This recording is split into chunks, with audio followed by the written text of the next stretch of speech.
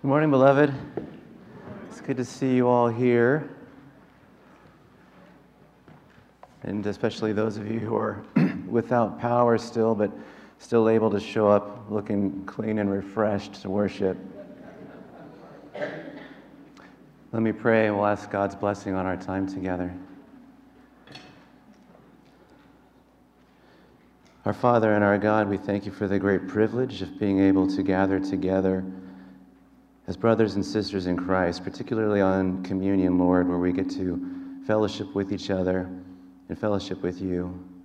We ask your blessing on this time, that you would fill us with your Holy Spirit to be able to receive, to understand, and be convicted by your word.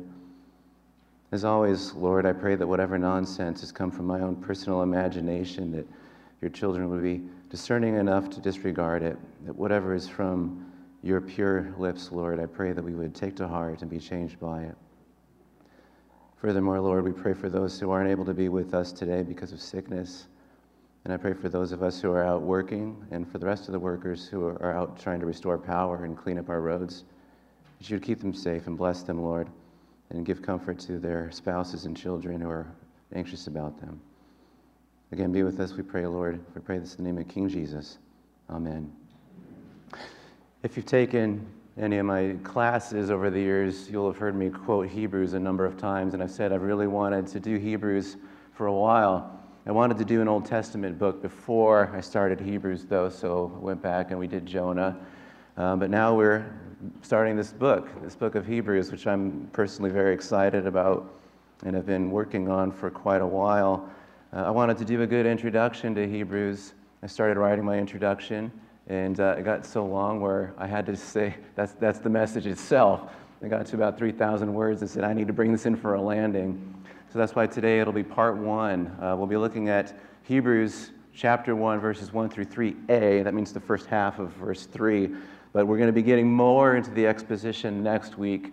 And this morning will be more of an introduction, taking things from this passage, but also an overview of the book of Hebrews itself, and why you should care about it. I've joked about this before. Actually, it wasn't a joke, it was serious. But when we were doing the residency program at the church, we get to the part on preaching, and one of the instructors that we were looking at said that within 15 minutes of your sermon, people should be able to say, so what, and be able to answer that. So we actually wrote a card that we were going to hold up for Jacob, or for me, it says, so what, if after 15 minutes we don't have anything going on. But Hebrews is incredibly relevant to our time and to us. It's in this introduction, even though we're going to be covering more topic, it's still going to be very valuable. This is still God's Word, and all of Scripture is God-breathed and profitable for our instruction. So let me begin with our passage. Hebrews 1 through 3a. Long ago, at many times and in many ways, God spoke to our fathers by the prophets. But in these last days he has spoken to us by his Son, whom he appointed the heir of all things, through whom also he created the world. He is the radiance of the glory of God and the exact imprint of his nature, and he upholds the universe by the word of his power. This is the word of the Lord. In our modern English Bibles, we have chapter and verse markers, which make it easy and helpful to find and memorize particular passages of Scripture. And you may or may not know this, but these weren't in the original writings. Luke wasn't sitting down and writing chapter 1 and verse 2 when he was writing that book. He just wrote it straight through. These markers weren't in the original manuscripts of the Bible, and they actually came at different times. Chapters came, then verses came. Chapters and verses together didn't show up in our Bibles till around the 1500s. So for around 1500 years, which is the majority of church history, there weren't chapter and verse markers in your Bibles. And these are helpful. You know, they are useful. We obviously are able to find passages quickly and to memorize them. But sometimes it's really noticeable that they were stuck in the wrong spot. And you'll notice maybe there was a chapter break or a verse break right in the middle of a sentence or a thought. So it's not entirely accurate. But again, it's not inspired by God. It's just something the editors put in to help us out.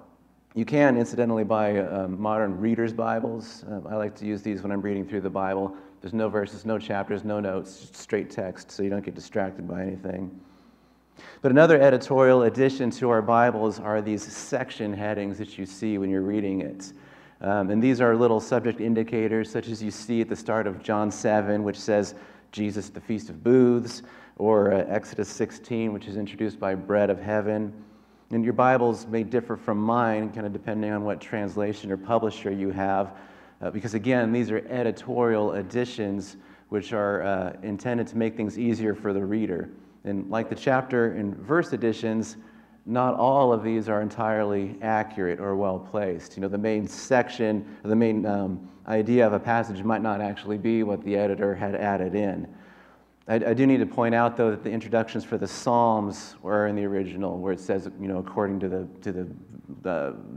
Gittith or something like that. Those are in the original, so those were important for us to read and to listen to in the Psalms.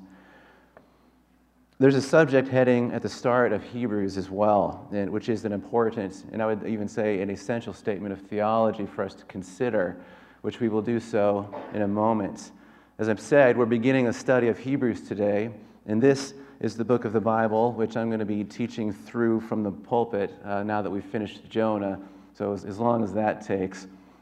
Hebrews is an astounding book. As I said before, I've wanted to go through it for several years now. It's astounding, and it takes its readers to immense heights of doctrine, and it explains the mysteries and the life of Jesus Christ and the purposes of God throughout all time. If you have a good understanding of Hebrews, the Old Testament, particularly the Pentateuch, it just opens up like a flower, and you get to smell the fragrance and see the beauty of what it was really intended to be and what it was pointed to. I mean this when I say that you'll actually start reading Leviticus and Numbers and actually be interested and excited about it as you understand more of the purpose of Leviticus and Numbers with Christ-colored lenses, so to speak. And studying this book almost makes you feel like Paul. You remember that part, I believe it's in 2 Corinthians, where it says he knows a man who ascended to the third heaven, and he saw things which were too holy and too wonderful to repeat. The difference with Hebrews is we have these visions of glory, we have these things which are actually revealed. It's a revelation to us, things that you just could not grasp or understand or come to on your own, but have to be revealed to us by God the Holy Spirit. And there are so many occasions while reading Hebrews where you just have to stop and stare at the wall for a few minutes while your mind digests what the Holy Spirit has just told you. Noah told me that when he heard this verse I'm about to read, he actually had to pull the car over and think about it for a while because it just shocked him that this was in Scripture. But consider Hebrews 11:26. It says, this is referring to Moses, he considered the reproach of Christ greater wealth than the treasures of Egypt, for he was looking to the reward.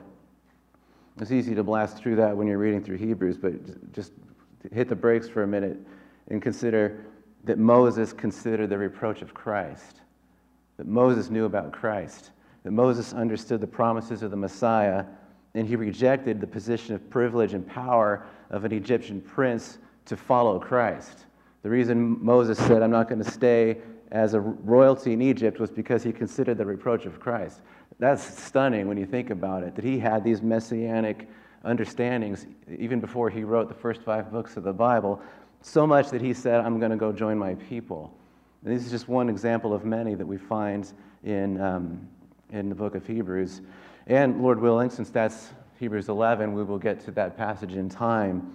But it's just one of many examples, amazing examples, that Hebrews brings us more understanding about Christ and more about God's will, God's purpose, and God's plan that God had even before he created the heavens and the earth. Though, like an architect has the plan of what the building's going to be like before they even break ground, God already knew everything that he was going to do. God already had a plan through all of this. And that includes the Exodus and the things we read in the Old Testament. Hebrews is about Jesus, the supreme and final revelation. Jesus is the ultimate fulfillment of all the promises of God. Jesus is the King. Jesus is the prophet. Jesus is our priest. Jesus is the Christ. He is the Son of God. He is the divine and eternal Son of Man from Daniel 7. Jesus is the creator of all things. He is the Savior. He is the Redeemer. The whole Bible is about Jesus. And Christ said this on the road to Emmaus in Luke 24, and in other places in the Gospels as well. Hebrews tells us how and why Jesus, in the words of chapter 7:25, is able to save to the uttermost those who draw near to God through him. Why is Jesus able to save us? Why is Jesus able to save us to the uttermost? The Hebrews calls its readers to set their eyes on Jesus and keep them fixed on the Lord Jesus Christ, who is described in this book as the founder, the author, the perfecter of our faith. And it calls us to lay aside every weight and every sin which clings so closely, and to run with endurance the race which is set before us. That's 12:1. Hebrews calls us to have Paul's attitude, which he had in Philippians 3:13-14, where Paul says, "One thing I do, forgetting what lies behind and straining forward to what lies ahead, I press on toward the goal for the prize of the upward call of God in Christ Jesus." Or again, Philippians 1:21-23, "For to me to live is Christ, and to die is gain. If I am to live in the flesh, that means fruitful labor for me. Yet which I shall choose I cannot tell. I'm hard pressed between the two. My desire is to depart and be with Christ, for that is far better." So what was Paul's life philosophy and guiding principle? And what is the main message of the book of Hebrews? And what is the main message of the entire Bible? As mentioned before, the chapters and the verse markers that were inserted into our Bibles by our editors are helpful, but they're not always smoothly placed. And the subject headings are also, they can be helpful or unhelpful, and they can maybe not even be related to the main point. But in my Bible, and perhaps yours too, there's a subject heading over Hebrews 1, verse 1. It says, "The supremacy of God's Son." And this is completely accurate. And this is the answer to the three questions that I just asked. What was Paul's philosophy and guiding principle of his life? The supremacy of God's Son. What is the main message of the book of Hebrews? The supremacy of God's Son. And what is the main message of the entire Bible? The supremacy of God's Son. And since this is true, it should instruct and inform our own life philosophies and our own reading of Hebrews and the Bible as well. And that's exactly what the book of Hebrews calls us to do. John Piper said in his sermon, "When you see and savor the supremacy of Christ, and when you are satisfied with all that God is for you in Jesus, and when you trust Jesus, you clearly in your own soul are making much of Jesus, treasuring Jesus. And when that happens, you outwardly are set free from the slavery of sins which people can start to see. And you are set free for the sacrifice of love which people can see. So the root of your salvation glorifies God privately, and the fruit of your salvation glorifies God publicly." The life of seeking and savoring and loving the supremacy of God's Son is a life of God-glorifying freedom. And there's the irony with this, though, because people too often think that giving themselves all to Christ and living all for Christ causes them to miss the good things in life. Imagine if this is an unsanctified example, but imagine if you were at a casino or something and you only put a quarter of your chips in. Like, I'm going to bet this much on Christ, but the rest of it I'm going to hold back because I don't know if there's going to be something better out there for me. Well, Christ calls us to put everything in, all in for Christ, to live all for Christ. But we hold back because we think that if we put all in, if we go all in for Christ, that we're going to be missing on the good things in life, the pleasurable things of life. That the life of following Jesus is actually worse than living the sinful life of a lukewarm or nominal Christianity. And why do we so often believe that lie? Why are we so convinced by it, despite the things that we read about in Scripture? I mean, Jesus said in Matthew 16:24-26, "If anyone would come after me, let him deny himself and take up his cross and follow me. For whoever would save his life will lose it, but whoever loses his life for my sake will find it. For what will it profit a man if he gains the whole world and forfeits his soul? Or what shall a man give in return for his soul?" Jesus is saying, this is the thing that the world never really grasps about Christianity. You can almost call it the Christian paradox. But when we try to withhold from Christ, when we try to hold on to the things we love in life, the so-called good things that we can't get when we follow Christ, we're actually losing in the end. And he says that even if we were to gain the entire world, all of its wealth and pleasures, if we didn't have Christ and lost our souls, what would we have gained in the end? This is what I think of so often when people sell their souls to pursue wealth, or when we think of these false teachers who are making hundreds of millions of dollars lying to people about God. How could it possibly be worth it in the end? And it's worse than nothing. When you deny Christ, you end up with eternal death. We would have forsaken the most wonderful, the most glorious, the most soul-satisfying and pleasurable Savior for the ashes and the dust of a broken, fallen, and dying world. This is like that passage in Jeremiah where God says, you've committed two sins. You've turned away from the fountains of the water, and you're digging in these broken cisterns. And imagine that example. You have a perfectly good cistern with refreshing water, which nourishes your bodies and quenches your thirst. You say, nah, I don't want that. I want to eat this dust out of this broken cistern. That's the image it's given when we turn from God and turn to the things of this earth. You go to get a glass of water and you just dump a bunch of fire ash in your mouth. That's literally what we do when we say, I want this over Christ. And this passage from Matthew tells us that it's those who deny themselves, who deny their carnal lusts, their greed, and their idolatry, and live all for Christ, who seek Him, who savor Him, who truly find meaning in real life in this world and in the next. The things that we do for Christ in this world carry on for eternity. The things that we do matter forever. And this is a message that the first readers of Hebrews desperately needed to hear. Don't forget, as you read your Bibles, that there was an original audience for these letters that were written. With Jonah, I told you it was a rebellious Israel and Judah who were about to get wiped out, and they weren't listening. And for the Hebrews, these were people who really needed to hear this kind of message. And we do as well in our own age of extreme wealth and idolatry and sexual immorality. We live in an age when it's becoming harder and harder to live as faithful followers of the risen Lord Jesus Christ.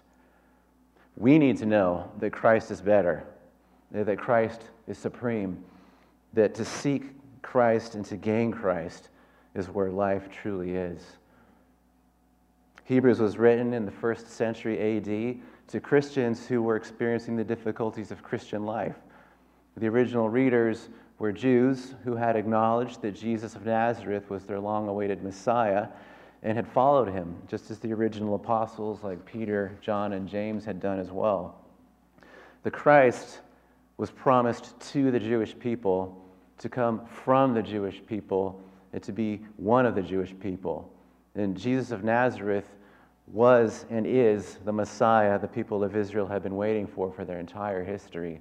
And I love this part of Scripture in Luke chapter 2 with Simeon. And he was one of these Jewish religious leaders who actually recognized the Messiah had come. But do you remember that story in Luke chapter 2? You get to hear it pretty much every Christmas. Simeon is this old man in the temple. He was told by the Holy Spirit, you're not going to die until you see the Messiah. Now consider that. That'd be amazing. You've been waiting for how long for the promise of the Messiah? And in comes this broke couple with a little baby, and the Holy Spirit says, that's the one. That's the Messiah. So he goes and he says, now I can die in peace, for I've seen the consolation of Israel, a light of revelation. This is an example of one of these Jewish men who said, I've seen the Messiah, and this is him. And this was what Paul was arguing, that Jesus is the Christ. But there were others who rejected the Messiah, and they made life very hard for those who received the Messiah. In the Gospels, we see that the people who rejected the Messiah crucified him. Like, they didn't like him so much, they didn't just send him away. Like, we have to kill this guy.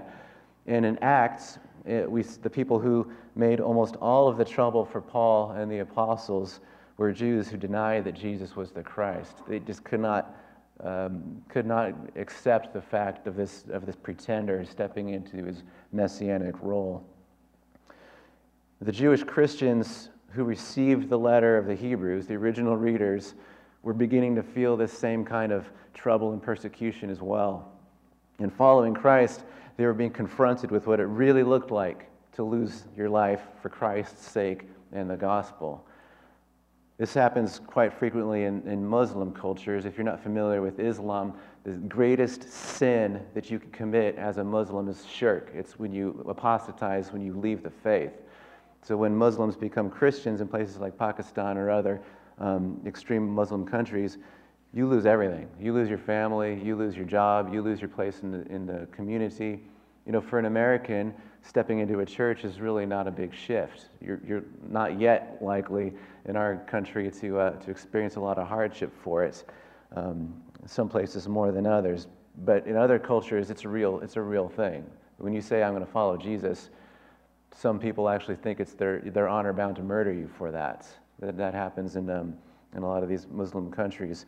And these early Jewish Christians were experiencing a lot of trouble as well. They were in the synagogues, they had their communities, they had their friends, and they probably lost that following Christ. They were probably kicked out of the synagogues. They probably lost friends and important relationships in following Jesus. But Jesus said to count the cost of following him.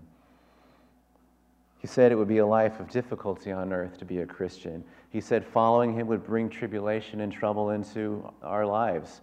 2 Timothy 3:12 says, indeed, all who desire to live a godly life in Christ Jesus will face persecution. It's a very different message than the false prosperity gospel that you will hear a lot in our country and in the West today. The Bible promises you persecution if you want to follow Christ. These early Christians were experiencing this very thing. To put it another way, they would have lost their religious security and identity by being cast out of the synagogue, so their own religious people would have thrown them out. They would have lost beloved friends and family members by being shunned and excluded for their profession of faith. And they would have probably lost financial security by being fired from jobs or denied business in their community. They would have made real sacrifice and experienced real change to follow the risen Lord Jesus Christ, just like people from other cultures do today. A real sacrifice to follow Christ. And so, what's the temptation? If you choose to follow Jesus, you think you hear this great news, and it is the most wonderful news in the world, but you follow it and you lose for it. What's the temptation when things get hard? To go back. And many times in life, we're faced with the temptation to go back, to throw in the towel and to give up because following Jesus is just too hard, and the world makes it so easy to deny him instead of denying ourselves. You realize that in most of these places with this persecution, all these Christians have to do to end it is to go back. In the early years in the Roman Empire, you can go get eaten by the lions in the Colosseum, or you can deny Christ and go back home, go back to your job. What are you going to choose? Well, the lions got fat. They chose to die. They chose to die with Christ instead of to live for themselves. It's easier to live a compromised and given up faith than to finish the race. It's easier to do that. The Bible tells us it's easier to do that. That's why it's called a race. I don't know how many of you have run or raced. I did competitive running in high school. Racing is hard. Racing is painful. Racing means not quitting and laying down on the soft grass next to the course. You know, for a lot of the championship races that we ran in cross country in high school, they were on golf courses. It looked really nice. Just the grass laying down, just stopping, like, why am I doing this? I don't have to do this. I can lay down and stop. Racing means burning lungs. It means burning legs, sweat, and effort. It means not giving up when you hit a hill or a muddy span in the path. I remember so often in those races, I would start slowing down, and I think all I have to do is keep putting one foot in front of the other. That's all I need to do. Just don't stop. I can go slow, but don't stop moving your feet.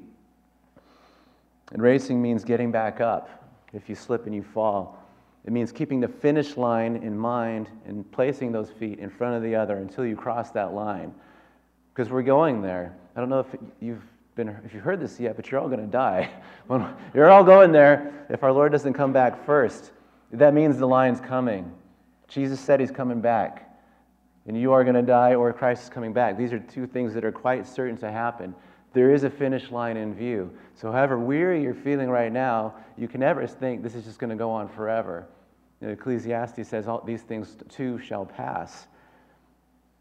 And meanwhile, the world waits to welcome us back into our sin, back into our addiction with wide open arms. Because the world always gives you the second chance to come back into apostasy. Always gives you the chance to give up on the race and to tell yourself it's not really what you wanted anyway. You didn't want that prize. The world says it isn't worth it. The world says go home. The world says stop this farce and go back to bed. But why are you waking up on Sunday mornings? None of your friends do. I call this going back to Egypt. We have that desire to go back to Egypt. Remember the Exodus, how the Israelites were freed from terrible oppression, from slavery and from abuse, which included state-mandated murder of their baby boys. And when these people, these same liberated people, once they had been liberated and blessed with God's presence, with God's covenant, with God's law, when they got into the place of trial and temptation in the desert, what did they say? We were better off in Egypt. Things were so much better in Egypt. We should go back to Egypt. And that's the temptation for Christians today. We begin to tell ourselves that things were so much better before we chose to follow Christ and to trust Him, that it would be easier to go back, that life would be sweet and painless again if we returned to our own ways. Then we ask ourselves, what's the point of this race anyway? My friends and family think I'm a religious fanatic. My culture thinks I'm delusional, and they actually think I'm immoral for the views that I hold on marriage and sexuality. And what have I gained by following Christ? You're thinking on Sunday morning, I get to hang out with these people once a week? I love you guys. But we ask those questions. What is the benefit from being a Christian? What is the benefit for the things that we gave up? You think of guys like Phil Keaggy, if you've heard of him, probably the best guitar player of all time. If you haven't heard of him, it's because he decided to follow Christ instead of becoming a famous rock star. He denied Christ, or denied the world and the fleeting pleasures of sin to follow Jesus, and there are innumerable stories about this, endless stories. They gave these things up. So we begin to think of the easy life by the Nile, of the leeks and onions and the pots of meat, the good things that we said no to. But if we feel this way, we're actually in denial of our true state in those times. We're forgetting what slavery was really like and looking back fondly at a past which never actually existed in the first place. Consider Ephesians 2, verses 1 to 3. Paul's writing to Christians. He says, "You were dead in your trespasses and sins in which you once walked. You were following the course of this world, following the prince of the power of the air, the spirit that is now at work in the sons of disobedience, among whom we all once lived in the passions of our flesh, carrying out the desires of the body and the mind, and were by nature children of wrath, like the rest of mankind." The passage says, before we were Christians, we were dead in our sin. We were objects of God's wrath. We were enslaved to the passions and the desires of our sinful instincts, and we were following Satan wherever he led us. That's not better. That's much worse. And the Israelites forgot about the whips and the abuse, and they forgot about being ordered to throw their baby boys into the Nile. Nostalgia, at least in this manner, is usually foolish, and it's always selective on what it chooses to remember. For the Israelites and for us, the past was slavery. The past was death and bondage. We were slaves to sin and Satan. But we still hear the whisper in our ear, you should go back to Egypt. It costs too much to follow Christ. You can't be blamed. Nobody told you it was going to be this hard. You didn't expect it to. Maybe you don't actually have to deny Christ completely, but just not be so intense about it. You can live like the rest of the world and still be a Christian, right? And why not? Why trouble yourselves when you don't have to? Why don't you leave the discipleship? Why don't you leave the self-denial up to those religious fanatics who don't have any friends or real life apart from church? You mean, you're a cool person, you've got friends, you've got a lot to lose by following Christ. Why don't you just tone it down a little bit? So many do. Hebrews, this book, will address at length those who fall away from their profession, and it will give warnings to those who aren't paying attention to their Christian walk. And Lord willing, we'll have messages on those topics in the months to come. But what great theme, what crucial theme we as followers of Christ in a hostile and alien land are given is what we've said several times already. The supremacy of God's Son. We are shown in Hebrews that Christ is greater, that Christ is better, that Christ is more, that Christ is through whom and for whom all things were created. When Christ said the tribulation is going to come, he also said immediately after that, take heart, I've overcome the world. And what we're shown in the whole book of Hebrews is that you don't lose when you follow Christ. You gain. It gives us proper perspectives that our lives should be Christ-centered, that we should lay up treasures in heaven instead of earthly treasures that are destroyed by moths or rust or mold or end up at Goodwill, the dump, or garage sales when you die. We've said this before, but there was that question when Rockefeller died, and he was a gajillionaire of his time. Somebody asked his accountant, how much money did Rockefeller leave behind? And the accountant said, all of it. He took nothing with it. And you consider the pyramids of the pharaohs. They were supposed to take all that stuff with them to the afterlife, but the reason we have these treasures in the pyramid is because it's all still there. They laid up treasures on earth and they took none of it with them. So this is just the wisdom of a good investment. Why would you invest everything in things which are temporary, which are ash, which are going to be burned up? Instead, invest in things which last forever. Hebrews opens the eyes of its readers and shows us that going back to slavery isn't the good choice. And in truth, we haven't lost anything by following Christ, but we've gained everything. St. Paul, the Apostle Paul, shortly before he was killed for his faith, in his last letter to his protege Timothy, said this, the time of my departure has come. I've fought the good fight. I've finished the race. I've kept the faith. Henceforth there is laid up for me a crown of righteousness, which the Lord, the righteous judge, will award to me on that day. And not only to me, but also all who have loved his appearing. Paul knew what was at the end of the race course. That he knew what he would get when he crossed the line. He knew when he crossed the finish line what was waiting for him. And it shaped his life. He led a Christ-centered, God-exalting life and endured all of that suffering and hardship because he knew one thing for certain, that Christ is better. That Christ is better. That Christ is worth it. And to receive a crown of righteousness from the very nail-scarred hands of our glorious King Jesus himself outweighed any and all of the temporary suffering and discomfort he might experience in this life. You see what he said? I will receive from the Lord this crown. 2 Corinthians 11, Paul says that he had experienced far more imprisonments with countless beatings, often near death. 5 times I received that from the hands of the Jews the 40 lashes less one. Why didn't he just say 39, by the way? 3 times I was beaten with rods. Once I was stoned. 3 times I was shipwrecked. A night and a day I was adrift at sea, on frequent journeys, in danger from rivers, danger from robbers, danger from my own people, danger from the Gentiles, danger in the city, danger in the wilderness, danger at sea, danger from false brothers, in toil and hardship, through many a sleepless night, in hunger and thirst, often without food, in cold and exposure. And apart from other things, there's the daily pressure on me of my anxiety for all the churches. Now, he faced and endured all of this for the sake of Jesus Christ. He experienced all of this discomfort and pain because he followed Jesus and he didn't turn back to the world that he had left, the world of comfort and privilege he had as a Pharisee. Paul had everything going for him. He had everything that you could want in his milieu.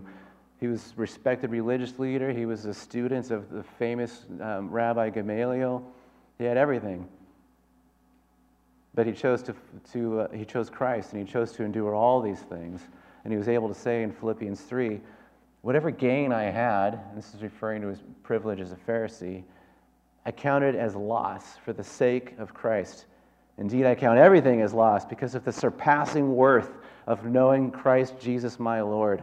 For his sake, I've suffered the loss of all things and count them as dung in order that I may gain Christ and be found in him. It wasn't even scales for Paul. Former life, Christ. Christ wins. It kind of reminds me of that, golly, where is it? I think it's in the Valley of Vision, that Puritan prayer book, which I recommend you grabbing and reading. But there's this one Puritan prayer which says, may I count a little holiness gained is overbalancing all my losses. If we gain Christ, if we gain holiness, how can you measure that? And Paul understood that.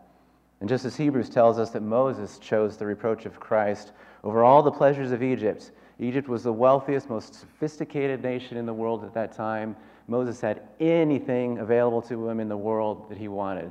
He said, Christ is better. I'm choosing the reproach of Christ over all of these things. Just as Paul counted all of his earthly gain as refuse for the dung heap, compared with the surpassing worth of knowing Christ Jesus as Lord.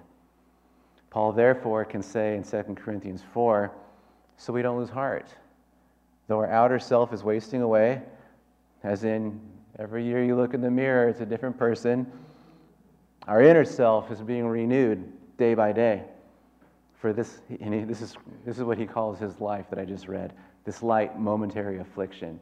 This light momentary affliction is preparing us for an eternal weight of glory beyond all comparison, as we look not to the things that are seen, but to the things that are unseen. For the things that are seen are transient, but the things that are unseen are eternal. And this is what Hebrews teaches, that Christ is much greater and so much better and more satisfying than any of the transient and perishing things of the earth, that we're forced to ask ourselves why we would ever want to go back. Why would we trade the eternal weight of glory for the false promise of a few painless years on earth, as if we could really get that anyway? I mean, is that pain only for Christians? Does the rest of the world seem happy and fulfilled? It's a mirage. Why would we trade the King of Glory for the things that we've already flushed down the spiritual toilet? What amount of suffering is too great for the prize that we look forward to when King Jesus says, well done, good and faithful servant? In following Christ, we're letting go of garbage we can't keep and gaining what we can't lose. David Livingstone was a British explorer and missionary in Africa during the 19th century. He devoted his life to missions and eventually died in Africa. I think the story is he bled out internally from dysentery related to malaria. The story goes that they found him dead in prayer position over his cot. He was praying when he passed away at age 60. But he, like Paul and like the book of Hebrews calls us to emulate, had a Christ-centered, God-exalting outlook on life. And like Paul, he endured suffering for it. He could have retired long before 60 and gone back to the United Kingdom. But in 1857, Livingstone gave a lecture to students at Cambridge University, and he said this, "For my own part, I've never ceased to rejoice that God has appointed me to such an office. People talk about the sacrifice I've made in spending so much of my life in Africa. Is that a sacrifice which brings its own blessed reward in healthful activity, the consciousness of doing good, peace of mind, and a bright hope of glorious destiny hereafter? Away with the word in such a view and with such a thought. It is emphatically no sacrifice. Say rather it is a privilege. Anxiety, sickness, suffering, or danger now and then, with the foregoing of the common conveniences and charities of this life, may make us pause and cause the spirit to waver and the soul to sink. But let this only be for a moment. All these are nothing when compared with the glory which shall be revealed in and for us. I never made a sacrifice." And we're invited to this life too. All of those who are in Christ are united to him and promised the crown of righteousness when we cross that line. That's what's waiting for us. If your steps are heavy right now, if your lungs are burning, if the grass is looking nice, imagine that crown waiting for you. That glory which shall be revealed, as David Livingstone said.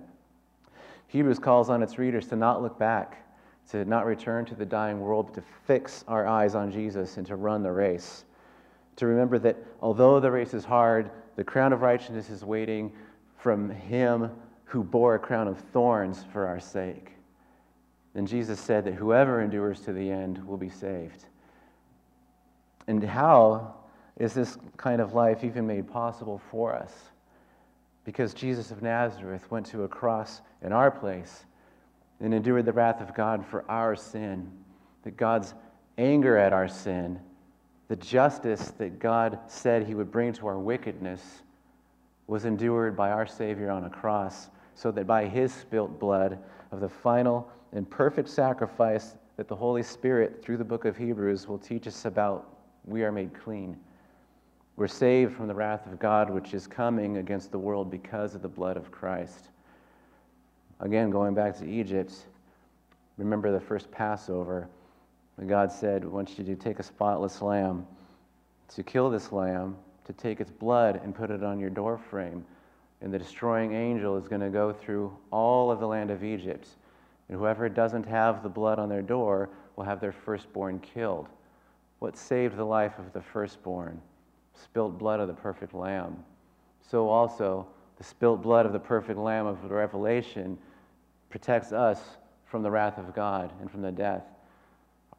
In Egypt, the Israelites' firstborns were spared. God did not spare his own firstborn, but sacrificed him for our sake. And through Christ's substitutionary sacrifice, we now have peace through repentance and faith in Christ, because Jesus inaugurated a new covenant in his own blood, a new covenant and spilt blood, which we commemorate today through the sacrament of the Lord's Supper. We're going to distribute the elements now, and we'll take in remembrance of Christ's body and blood, which is given for us. But if you're still COVID or germ sensitive, we have the individually wrapped communion items available. Just raise your hand, and John will hand those out. But I would like to invite the communion music team up and the men who will distribute the elements.